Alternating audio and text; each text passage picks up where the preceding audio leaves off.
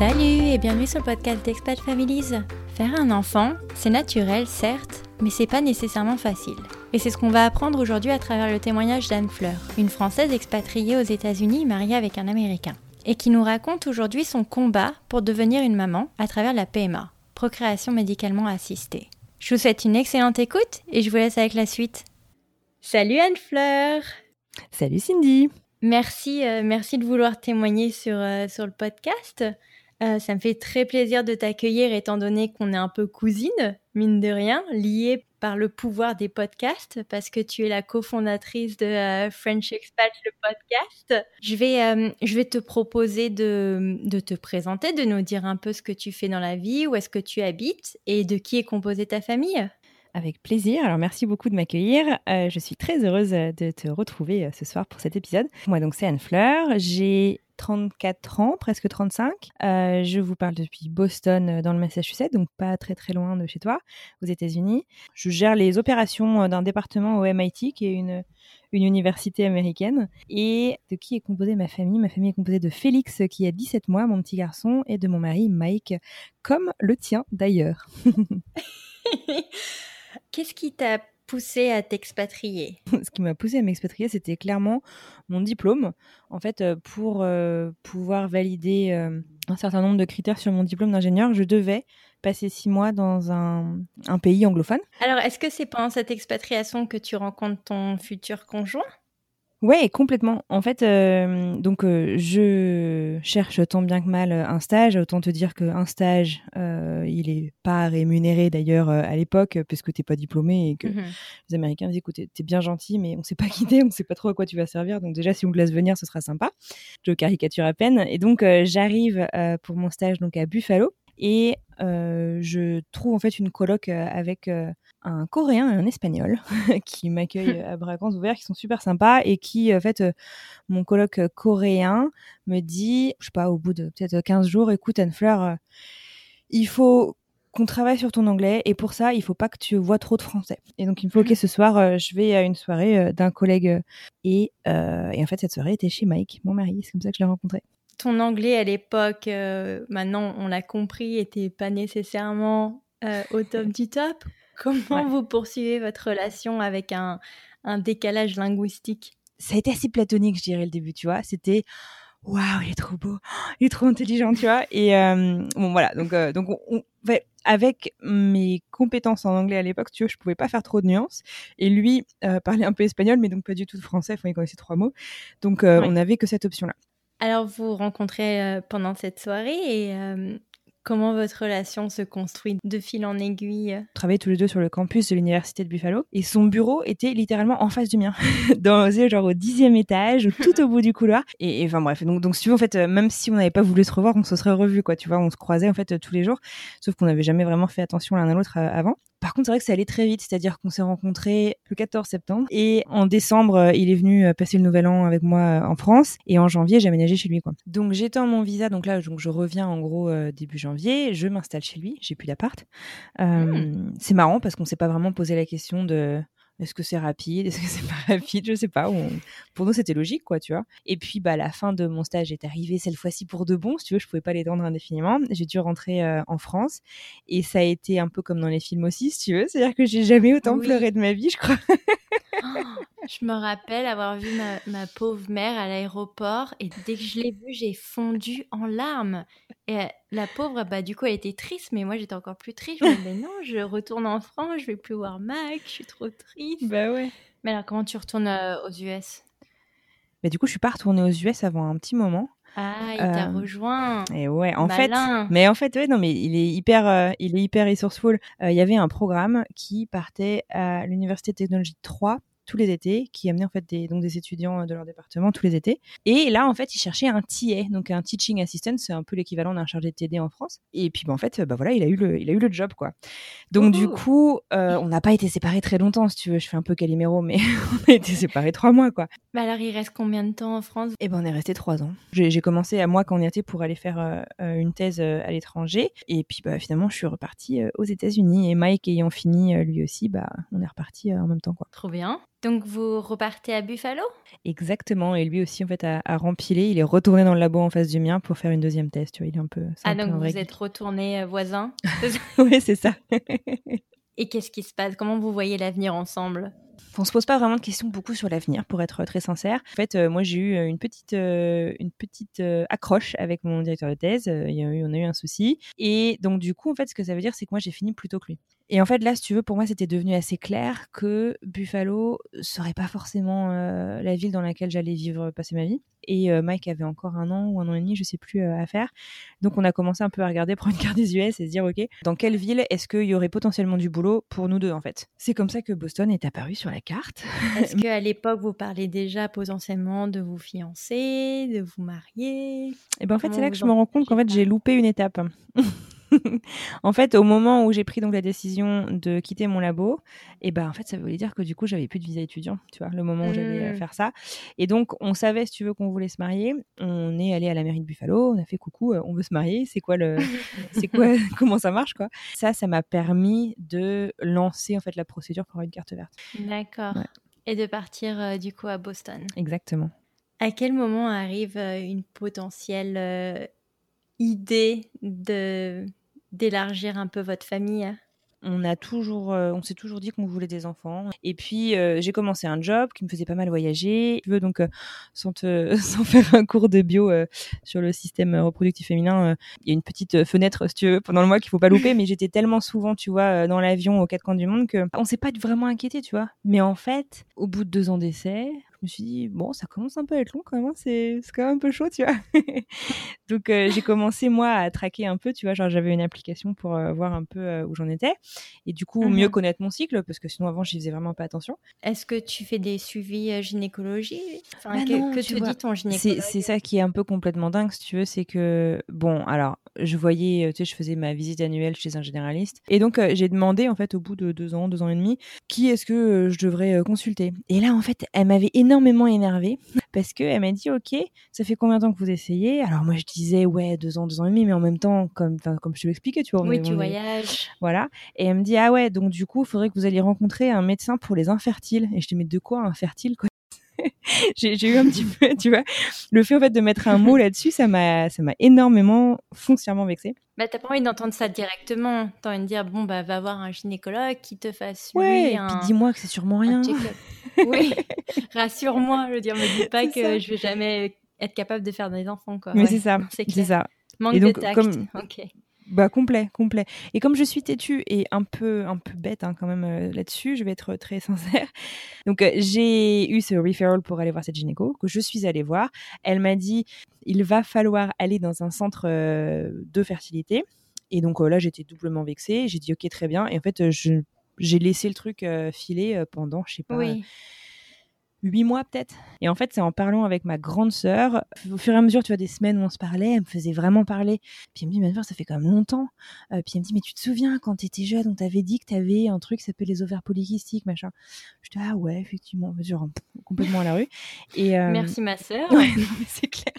Et De me rappeler que j'ai quelques petits soucis potentiellement. moi, tu sais, j'avais complètement fait abstraction du truc, alors qu'en plus, je bosse dans le milieu médical à l'époque, mais rien à voir. Et j'habite dans quel pays déjà? Ils utilisent quelle devise locale? Alors attends. Et les températures. Boston. Mais ouais non et puis en fait tu vois au fur et à mesure des semaines elle a fait des recherches en fait de son côté et donc elle m'appelle un jour écoute elle me dit écoute Anne-Fleur pour ce que t'as en fait la bonne nouvelle c'est que c'est un truc qui se traite vachement bien et puis donc elle m'envoie la publication scientifique et tout puis ouais effectivement il y avait quelques idées de traitement effectivement qu'il y avait des bonnes statistiques de réussite et tout.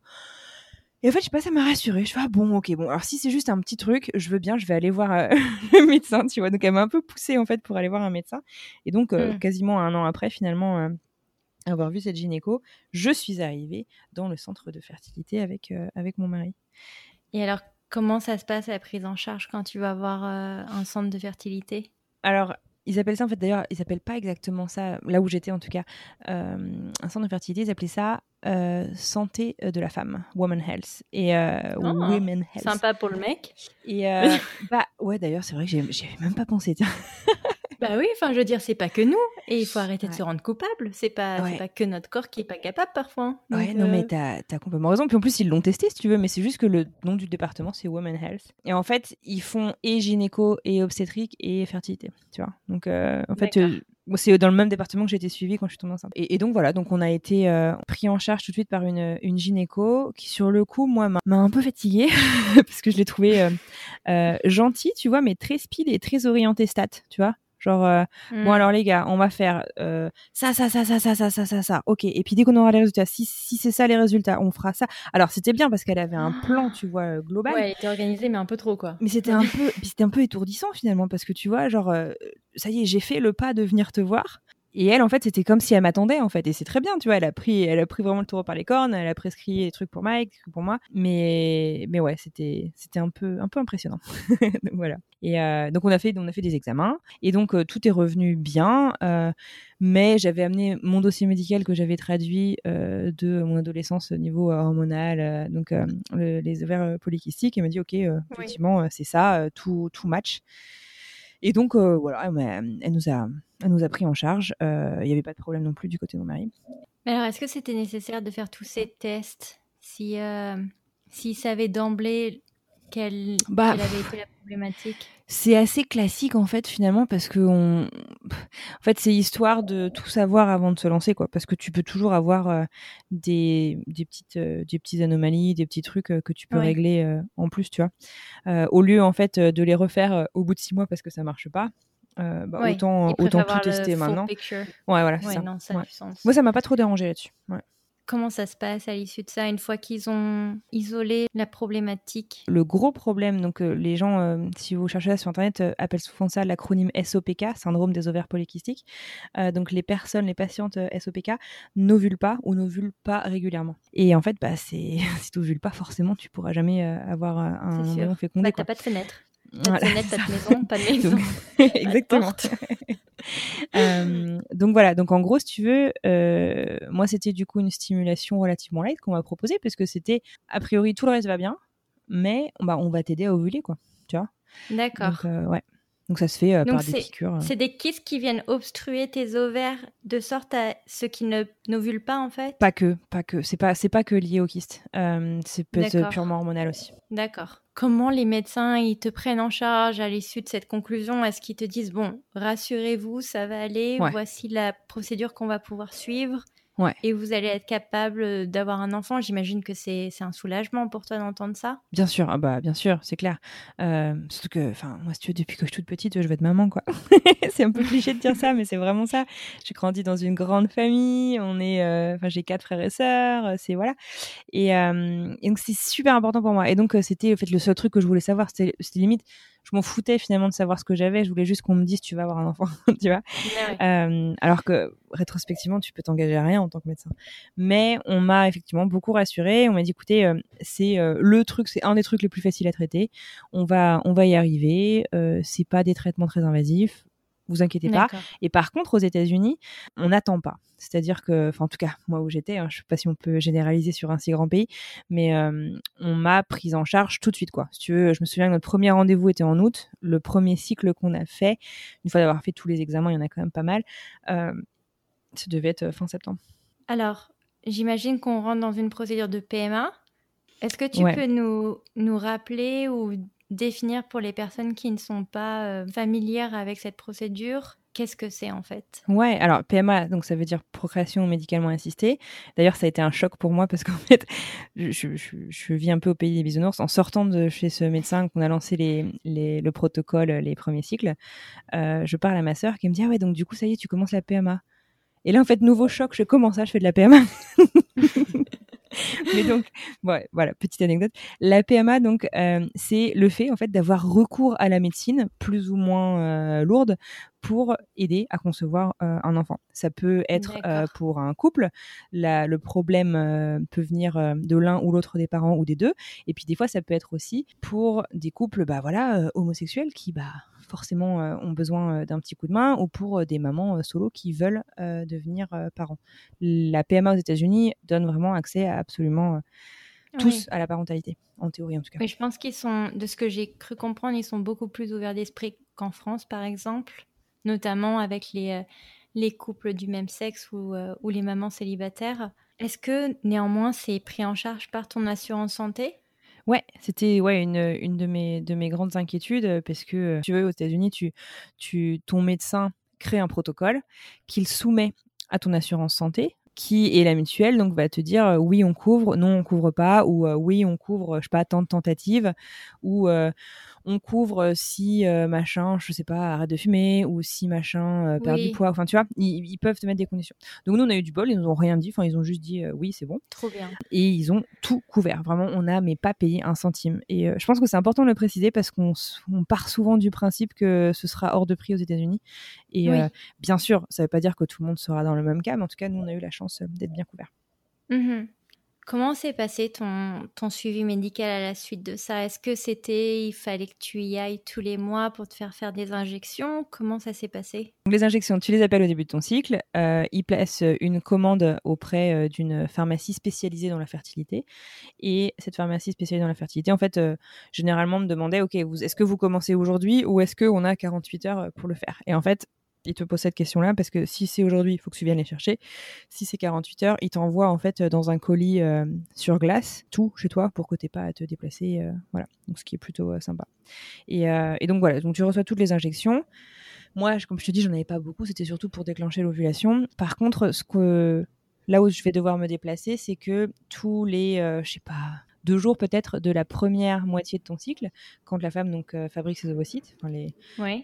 les matures, et bah tous les 2 jours, du coup, tu vas au cabinet, au centre, pour faire une écho endovaginale, donc avec sonde, pour aller voir en fait si ces ovocytes grandissent bien, pour qu'on puisse en fait déterminer quel est le jour optimal pour déclencher l'ovulation. Et donc, ce qu'on va regarder, D'accord. c'est la taille de ces ovocytes, c'est le nombre, etc., etc. Du coup, j'imagine qu'il faut que tu calcules tes cycles, que tu connaisses ta fenêtre, que tu dises à Mac, bon bah tac tac tac, ce soir c'est ce soir ou Ah c'est bah, jamais. on est bien d'accord, si tu veux que les gens qui te disent arrête d'y penser, si tu veux, ils sont mignons, mais ils sont jamais passés par là, quoi. Enfin, c'est impossible que Ouais, tu arrêtes d'y c'est penser. ça.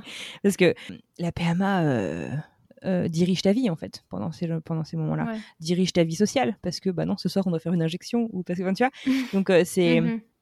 non, il y a t'as peu de liberté, finalement, Ouais. pendant ce parcours-là. Et c'est important de le savoir. Si tu dois souvent aller faire des échos, j'imagine que tu dois un peu engager ton employeur là-dedans, à te dire attention, il va falloir que j'aille chez le médecin Ouais. ces jours-ci. En fait, alors moi j'avais de la chance, c'est que je dirigeais une filiale d'une boîte à ce moment-là, donc j'étais relativement libre sur mes horaires. Même si j'avais Ok. des grosses journées, si tu veux, je pouvais dire bah non, là ces 2 heures-là, si tu veux, je serais pas là. Ce qui est cool, c'est que on arrivait quand même régulièrement, parce que mon mari a été là à chaque truc, à chaque écho et tout. On Trop arrivait bien. généralement à caler ça à 7h du mat, tu vois, pour pas que ça empiète trop sur le reste des choses. Donc ça, Ouais. c'était plutôt chouette. C'est bien qu'il t'ait accompagné sur chacun de ces rendez-vous. Bah, comme tu le dis, en fait, c'est pas un problème de femme, quoi. C'est un projet de Oui, couple, en tout cas, pour nous. c'est clair. Ouais. C'est clair. Alors, pendant combien de temps t'as dû faire ce type d'injection tous les mois pour pouvoir créer notre petit Félix? Et bah, on en a fait 4. Encourageant alors, c'est trop bien. Bah, attends, mais attends, tu sais même pas le truc qui est fou, en fait. C'est que donc on en a fait 4. On en a fait 3. Fait le 3e, je suis partie direct, moi, en France. J'ai passé 1 mois en France au mois de décembre. On est allé faire Noël à l'Alpe d'Huez, je me souviens. Et le jour de Noël, le 24 décembre, je me pète la figure et je me suis démonté le genou. Et donc bref, voilà, j'abrège, mais au retour un peu un peu difficile aux États-Unis parce que je peux plus marcher. Un genou en moins. Et puis, non, mais j'ai une attelle qui fait la taille de ma jambe. Enfin, c'est dramatique. Enfin, c'est dramatique. Mince. Il y a bien sûr, il y a pire, tu vois, mais c'est quand même sacrément handicapant. Et donc là, normalement, on avait un cycle de prévu en janvier qu'on a fait. Et puis après, moi, je dis les gars, c'est trop lourd. Enfin, tu vois, genre, je peux pas marcher et tout. C'est pas fun, quoi. Donc moi, je mets une pause. Et puis on devait préparer. Je vais me faire opérer du genou par un ortho. Donc, si tu veux, voilà, on se dit, OK, on met ce projet-là en pause. Je me remets littéralement sur pied pour pouvoir, c'est pas fait exprès, hein, mais pour pouvoir me reconcentrer là-dessus. Et puis, donc, je me fais opérer. La vie est belle. Moi, je m'étais dit, écoute, parce que notre assurance nous avait dit qu'il prendrait en charge 4 inséminations et qu'après après ça, fallait passer à la FIV. Moi, la FIV me terrifiait. J'avais très très peur, Ouais. si tu veux, de ce que ça allait faire sur ma santé. Je le sens pas, quoi. Je vais y rester. Je sais pas pourquoi, je le sentais pas du tout. Du coup, moi, dans ma tête, j'étais, peut-être que la solution pour qu'on devienne parents sera peut-être l'adoption, tu vois. Et j'étais à peu près en paix, en fait, avec cette idée-là même, tu vois. J'étais, si c'est ça, Ouais. moi, ça ira. Mais mon mari était pas prêt, en tout cas, tu vois. Il me dit, écoute, parlons-en à nouveau à la fin de l'été, parce que je pense qu'on n'a pas fini, si tu veux, cette partie-là. Bon, ok, très bien. Et puis, j'ouvre mon téléphone, puisque donc tu traques tous tes cycles. Je fais, tiens, Ouais. j'ai, je sais plus, 5-6 jours de retard, tu vois. Mais en même temps, un des autres symptômes des ovaires polykystiques, si tu veux, c'est que tu as des cycles très irréguliers. Donc bon, Oui. tu vois, je me suis pas dit, waouh, Compliqué. ouf. Et puis il me dit, tu sais quoi, Anne-Fleur, je le sens. J'ai dit, ouais, si tu veux, quoi, mais pas moi. Et puis le lendemain, tu vois, forcément, je suis allée à CVS, donc la pharmacie drugstore, acheter une test de grossesse. Et en fait, j'en ai fait peut-être, je sais pas, une quarantaine de tests avant, tu vois ce que je veux dire, avant ce jour-là, quoi. Donc, ok, tu fais le truc, et puis tu le poses, et puis tu regardes pas, parce que tu sais que c'est tout le temps négatif, et ça te fait toujours mal au cœur, quoi. Et en fait, là, le truc, il tourne positif, mais direct. Et je me souviens, tu vois, j'en ai la chair de poule, quoi, de dire ça, quoi. Je sais pas. Et mon mari était dans le jardin derrière à faire un barbecue. Et moi, si tu veux, en fait, je ne pouvais pas décoller des toilettes. j'étais complètement surexcitée, mais en même temps paniquée, je sais pas. Et donc, je l'ai appelé, en fait, et puis il décrochait pas et tout. Donc, il a fini par décrocher. Et je sais pas ce que je lui ai dit, mais je sais que quand il est monté, donc il a vu le truc, on s'est tombé dans les bras, c'était complètement fou. Et puis après, il me dit, par contre, il faut quand même que tu repenses à ta manière d'annoncer les nouvelles, quoi. Il me dit, moi, j'ai pensé que j'allais te retrouver dans une mare de sang, que tu étais en train de mourir, quoi. Enfin, quand tu m'as appelé, je me suis dit, il y a un vrai problème. Mais voilà. Bon, c'était une bonne nouvelle quand même. Ah bien sûr. La vache, après 3 ans d'essai, c'est super. Un bébé naturel. Mais oui, alors attends, parce que on est rendu en été et tu me disais que c'était en décembre la dernière fois que tu avais une injection? Ouais. Donc donc là c'était on était en avril quand on a découvert la grossesse et on est en mai pardon, on était en mai quand on a découvert la grossesse et ouais, effectivement, en fait, c'est arrivé naturellement. Tu vois, c'est comme quoi on ovule pas Oui, régulièrement mais on ovule quand même de temps en temps. ouais. Et puis c'est quand tu te dis bon tant pis, on adoptera, on fera pas ça et c'est là où ça arrive en fait et c'est génial. Ouais, c'est clair. Comment tu appréhendes du coup cette grossesse après autant d'années d'essai? Très, très peur. Ouais. Très, très peur. Les 3-4 premiers mois, en fait, avant que tu sentes le bébé bouger, quoi. Ouais. En fait, j'ai appris ma grossesse et je prenais un avion pour Paris 3 jours après. Je recevais un truc à Paris. Et alors, forcément, les gens qui arrivent à attendre 3 mois pour annoncer la grossesse, je leur dis toutes mes félicitations. Mais dans ma famille, en plus, on est très fusionnels. Je suis arrivée, ils ont tout de suite su et puis on s'est tous tombés dans les bras parce qu'ils savaient que c'était un projet de longue date. Puis dans tous les cas, ils étaient très contents. Mais après, moi, j'étais toujours partie du principe parce qu'avec Mac, on l'a su le jour de Thanksgiving. Ouais. Et donc, on n'a pas pu attendre la fin du repas. Mais parce qu'on était parti du principe que si une mauvaise nouvelle tombe, t'as envie que ces personnes-là soient au courant et t'accompagnent dans ce deuil, en fait. Donc, c'est pour ça que je me dis, oui, tu peux attendre 3-4 mois, voire 6 mois pour son employeur. Ouais. Mais autant le dire directement aux gens où tu sais qu'ils seront là pour toi si vraiment il y a un problème qui surgit, quoi. Je suis complètement d'accord avec toi. Le système de soutien qui sera là, surtout en fait, quand tu es à l'étranger et loin de ta famille. C'est important de s'entourer de personnes bienveillantes. Clair. Et en fait, ce que je me disais, tu vois, en étant rentrée en France, leur annoncer rapidement, ça a été aussi, en fait, si tout ça marche, mais quel bonheur d'avoir pu leur annoncer en personne, en fait, et pas par FaceTime, tu vois. Donc, ça a été aussi précieux. Donc, tu rentres en France, tu leur annonces. Et comment ça se passe pour... Est-ce que t'es mise directement en high risk pregnancy, j'imagine? Non. Non, j'ai été par la suite placée en high risk, mais non, pas au début. En fait, donc la manière dont ça se passe, c'est donc une fois que je suis rentrée de France, après avoir eu une petite frayeur d'ailleurs, mais sans grand souci, avant en fait de te transférer au département gynéco-obstétrique, et bah ils te font une dernière consulte service de fertilité où ils vérifient, en fait ils datent l'embryon, ils vérifient que tout va bien, et puis moi ils m'avaient donné des grosses doses de progestérone je crois que ça s'appelle des tampons qui en fait sont censés t'aider à prévenir les fausses couches. Mais donc pendant le premier trimestre, j'en ai pris plein. Et une fois que là, ils considèrent que tout va bien, et ben je me souviens quoi, le mec il fait bon bah c'est bon, on se reverra plus maintenant. Pars-toi. Oh, le soulagement. Ouais, c'est clair. Est-ce que tu les as trouvés quand même bienveillants au final, ces gens dans ce centre? Ah ouais. Ouais, franchement, ouais. Tu vois, même quand ça marche pas, ils t'annoncent les résultats avec énormément de tact et énormément d'empathie. Si tu sens que les gens ils vivent ton histoire aussi, tu vois, qui sont parce que tous les mois c'est quand même pas un job rigolo quoi d'aller annoncer aux gens bon bah désolé les gars ça a encore pas marché, tu vois. Ouais. Et puis aussi quand ils m'ont annoncé les bons résultats, tu vois, et bah tu sentais qu'ils étaient mais fondamentalement heureux pour nous quoi. et c'est chouette. Ouais. Non, c'est plaisant à avoir comme feedback, étant donné qu'on a toujours l'image très business oriented. C'est toujours intéressant de comprendre qu'il y a quand même de l'empathie. Ouais, non, c'est clair. Donc, j'aimerais bien qu'on revienne un peu sur ta grossesse. Mm-hmm. Comment se passe alors du coup le déroulé de ton premier trimestre? Et je crois que, si je me rappelle bien, c'est quand même là, à 6 ou 8 semaines, qu'on fait la première écho. Ouais. Qu'on voit le petit sésamicide. Ouais, et c'est ça. Ouais, alors bah, mon premier trimestre se passe nickel parce qu'à part la fatigue, je n'ai pas eu du tout de symptômes, j'ai pas vomi, j'ai pas, tu vois, tout allait bien. Donc ça, j'ai eu beaucoup de chance.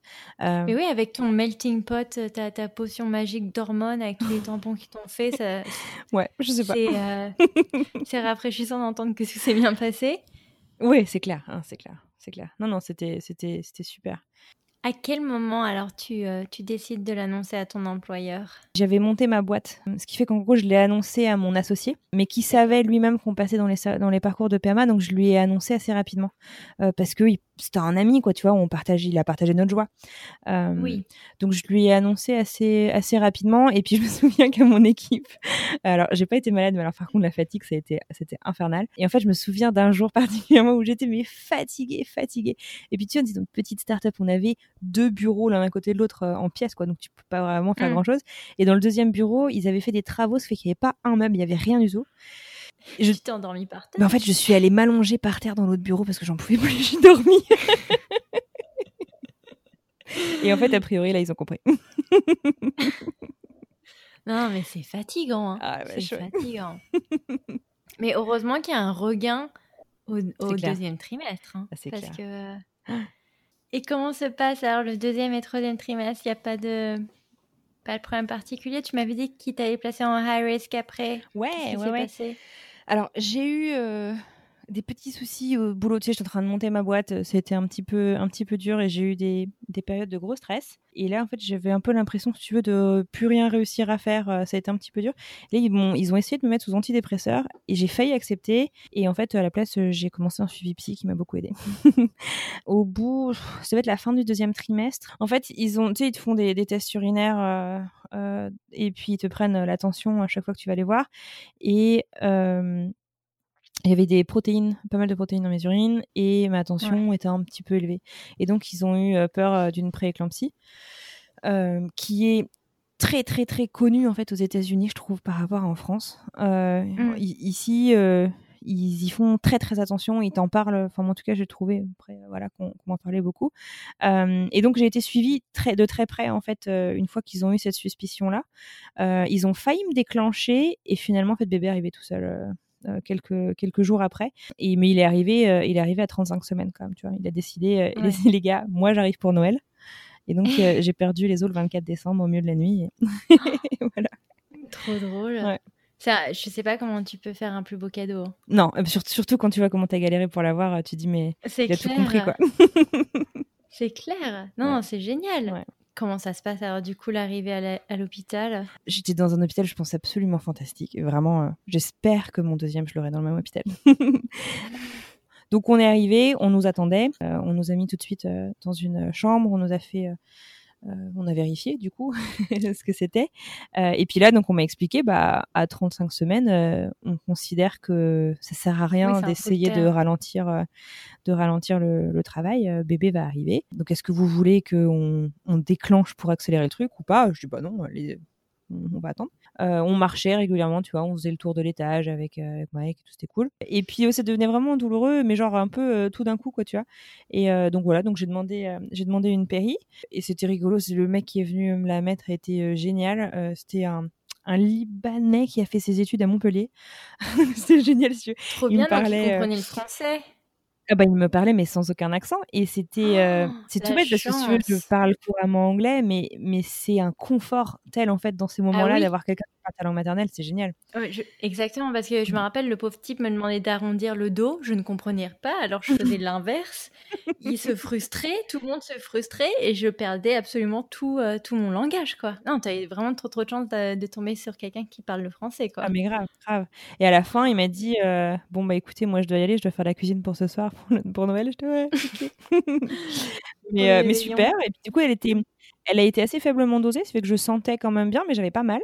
Et en fait, ça s'est tellement bien passé que je me suis endormie. Et en fait, je me suis réveillée au moment de pousser, quoi. Félix est né à 18h 7 ou 8, un truc comme ça. Et j'ai dû me réveiller à 6h moins 5, tu vois, où j'ai appelé la sage-femme. Je fais, franchement, je pense qu'il y a un truc que vous voulez pas regarder. Mais non, c'est votre premier accouchement, vous serez encore là demain, machin. Ouais, non, ouais, franchement, regarde, parce que je sens qu'il y a un truc et je sens que je peux pas le retenir, tu vois. Puis ouais, il est là. Et voilà, on m'a proposé un miroir, et c'est rigolo parce que je regardais Baby Boom plein de fois avant, et je me disais toujours, mais pourquoi un miroir? Mais c'est nul, enfin, c'est débile, c'est bizarre ce machin, tu vois. Et en fait, ils me l'ont amené, et en fait, ça a été génial parce que j'ai vu mon petit garçon sortir, quoi. Trop Et, bien. Alors, comment se passe la première rencontre avec Félix? c'est assez magique. Ouais. C'est assez magique, d'autant plus que ouais, non, c'est complètement magique. Donc comme il était prématuré, en fait, il est resté, il a été hospitalisé un petit peu. Du coup, ils ont quand même pas traîné. Il avait des petits problèmes de glycémie et de température corporelle, et donc voilà. La première nuit a été super dure, en fait. Mais était super dure parce qu'on nous a fait comprendre, et en fait, à chaque fois qu'on voyait le médecin toutes les heures, on nous expliquait que c'était un petit peu pire. Enfin, tu vois, au début, on nous l'a laissé avec nous, il a fait ses examens, mais on nous l'a ramené. Et puis finalement, il revenait le voir régulièrement, puis il nous dit, non, en fait, on va le prendre pour la nuit, tu vois. Et tu te dis, ouais, mais Hmm. attends, on vient juste de devenir parents il y a 3 heures, quoi, on pouvait pas le prendre. Ouais. Ça a été super dur. En plus, avec la chute des hormones, moi, ça a été chaud. Et en plus, bon, tu vas me dire, c'est accessoire, mais je n'avais pas mangé depuis la veille. Partout, je pense, dans les hôpitaux, ils mangent assez tôt. Félix est né à 18h et quelques, et il fallait commander les repas, je crois, Oh non! avant 17h. Le truc s'est fait livrer genre une pizza le soir de Noël à 11h30. On lui a mis un pourboire de malade au mec. Mais bon, tu vois, bref, c'était pas dramatique. Mais Bien se remplir un peu l'estomac, surtout pour Noël. au bout de 24 heures après avoir accouché, ouais, t'as un petit peu faim finalement. Comment se passe ton séjour à l'hôpital? Et ben écoute, Vous restez combien de temps? super bien. Donc moi, en théorie, j'aurais pu partir au bout de 2 jours. Généralement, Ouais. un accouchement par voie basse, c'est 48 heures ici. Mais donc Félix, finalement, il est resté 8 jours en néonat. Et en fait, ils ont été super chouettes. Mais ils ont été super chouettes pour tout, franchement. Mais pour ne surtout pas en fait me séparer de Félix, ils m'ont trouvé en fait une chambre vide en face de la néonate pour que je puisse venir le voir jour et nuit quand je voulais et pouvoir l'allaiter quand même. Et, Trop bien. et donc c'était une chambre qui n'était pas médicalisée, c'est-à-dire que le médecin venait pas me voir, l'infirmière venait pas me voir, à moins que j'ai besoin d'eux, tu vois, mais il n'y avait pas de visite. Mike là par contre ne pouvait pas rester, mais du coup voilà, j'ai été super bien accompagnée. Et je dirais que bien sûr que j'aurais souhaité que mon petit garçon il ait aucun souci, et Dieu merci il va très bien, et il a absolument aucune séquelle, mais en fait je pense sincèrement que je leur dois mon allaitement.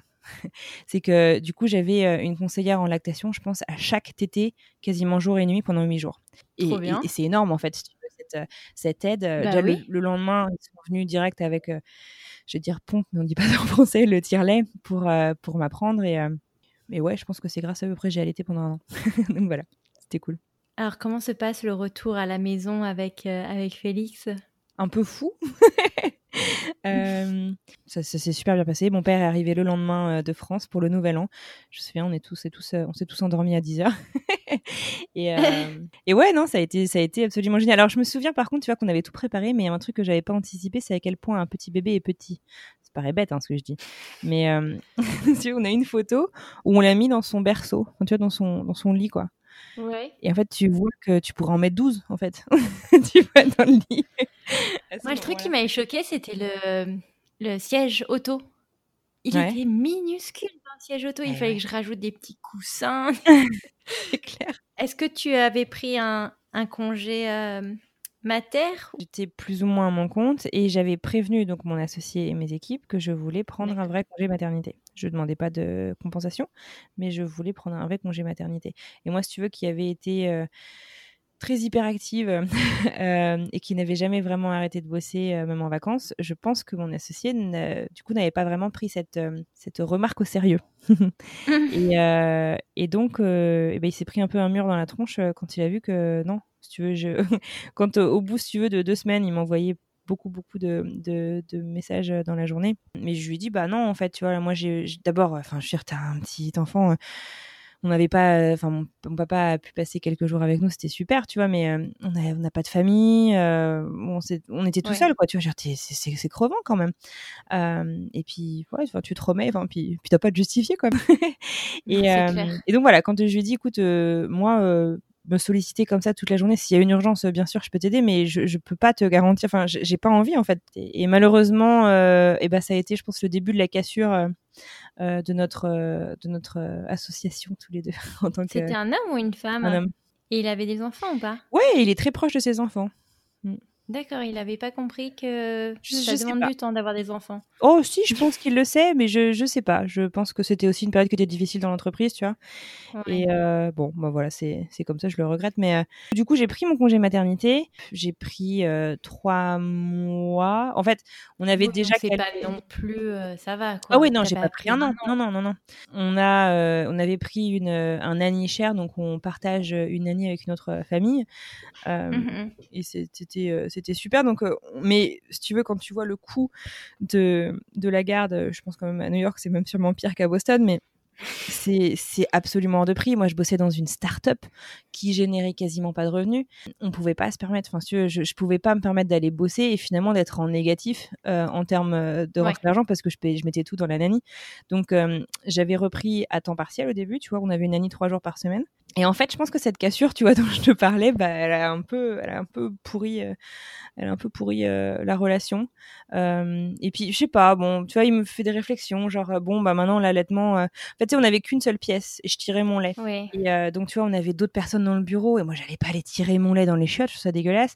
Ou aller tirer mon lait devant tout le monde. Enfin, tu vois, c'était... Non, je veux bien allaiter devant tout le monde, mais je veux pas aller tirer mon lait devant tout le monde. Enfin, ça me... Voilà. Et donc, du coup, je bossais de la maison, tu vois. Et je pense que, ouais, c'était une accumulation de trucs, tu vois, qu'il a pas compris. Et je pense que, voilà, bref, ça s'est pas très très bien passé. Donc on s'est quitté très cordialement, hein, mais on peut pas continuer comme ça. Moi, j'ai aussi besoin de revenus, tu vois, si je veux pouvoir subvenir aux besoins de ma famille. Donc je vais arrêter en tout cas ma collaboration de manière opérationnelle et je vais chercher un boulot à temps plein. Et donc c'est ce que j'ai fait. Et en fait, à ma grande surprise, ça m'a pris 2-3 semaines, tu vois, de trouver un boulot. Trop bien. Mais ça fait beaucoup de changements du coup en l'espace de même pas combien 8 mois? Ouais. Ouais. Comment t'as géré ce stress, mine de rien? Entre le postpartum qui dure, bon, ils disent ça dure 3 mois, mais on se le dit, ça peut durer jusqu'à 1 an. Étonnamment, je te dirais que c'était plus facile que maintenant, je trouve. Mais c'est vrai. Ouais, je sais pas. J'étais très bien dans mon corps. J'arrivais à trouver du temps pour faire un petit peu de sport. Et c'est vachement fondamental à mon équilibre mental. Mon mari est hyper bienveillant aussi et on est tous les deux très vigilants à avoir ce qu'on appelle le me time, tu vois, des moments juste pour nous, des moments en famille, mais des moments aussi juste pour nous chacun, tu vois, pour qu'on n'oublie pas qu'on est une personne avant d'être parent. Quel conseil t'aurais à offrir pour des couples qui souhaitent passer par la PMA aux États-Unis?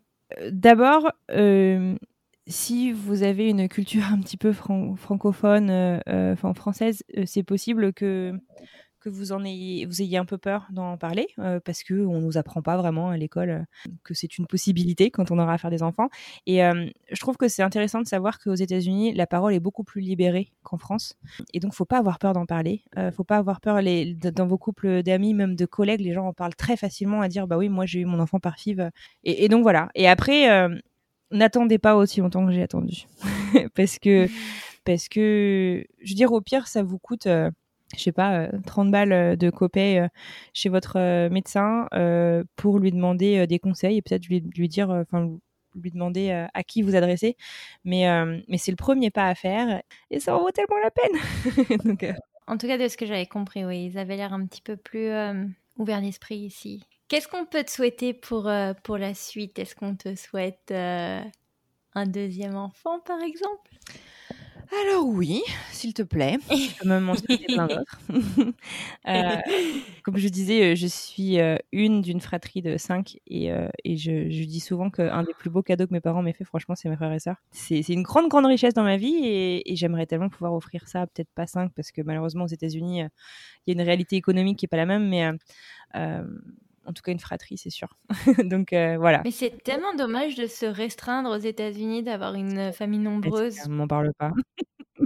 Je me dis, si je peux pas leur payer l'université, bah ça va être super chaud, quoi. Et enfin, tu vois, parce que finalement, bon, je sais pas.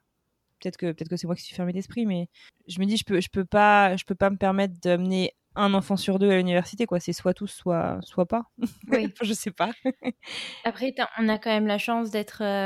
Enfin, je sais pas si Félix, tu lui as donné la nationalité française, du coup. Ouais. Il peut quand même toujours aller faire ses études en France. L'université en France. Mais là, c'est moi qui Canada. serais trop malheureuse, parce que moi, je pense que je vais être un peu mère invasive, je pense. Mère poule. Bah oui, mais inversement, je veux dire, Boston-Paris, c'est Boston-LA, quoi. Enfin, je veux dire, Ouais. t'es à 1 heure près d'avion. Donc, Quand si te dit, j'ai envie d'aller à... Oui, c'est clair. C'est pas le même budget, mais oui, c'est presque rapide. Anne-Fleur, je te remercie énormément pour ton témoignage.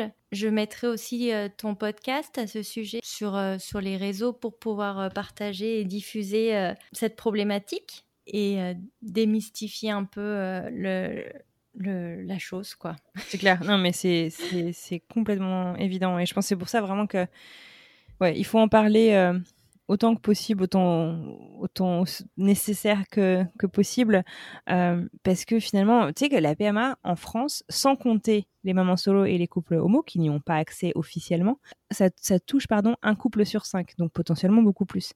Un couple sur 5 et on n'en parle pas. Ça se trouve, en fait, on connaît tous des gens qui sont passés par là, mais on le sait pas parce qu'on n'en parle pas. Donc c'est... Ouais. Il faut en parler. Et je te remercie justement de m'avoir donné la parole pour pouvoir contribuer à ça. Et d'ailleurs, j'aimerais rajouter une petite aparté, j'en profite sur le podcast. Si vous connaissez un couple qui vient de se marier et qui n'a pas encore d'enfant, ne leur demandez pas où est-ce qu'ils en sont. C'est clair. C'est pas parce que c'est naturel, comme l'allaitement, que c'est facile. Et ça peut toucher beaucoup de couples. Donc voilà, je voulais faire cette petite aparté. Si vous connaissez un couple, arrêtez de leur demander où est-ce qu'ils en sont. Voyez un plus dans votre couple où est-ce que vous en êtes. T'as bien raison. Regardez chez vous.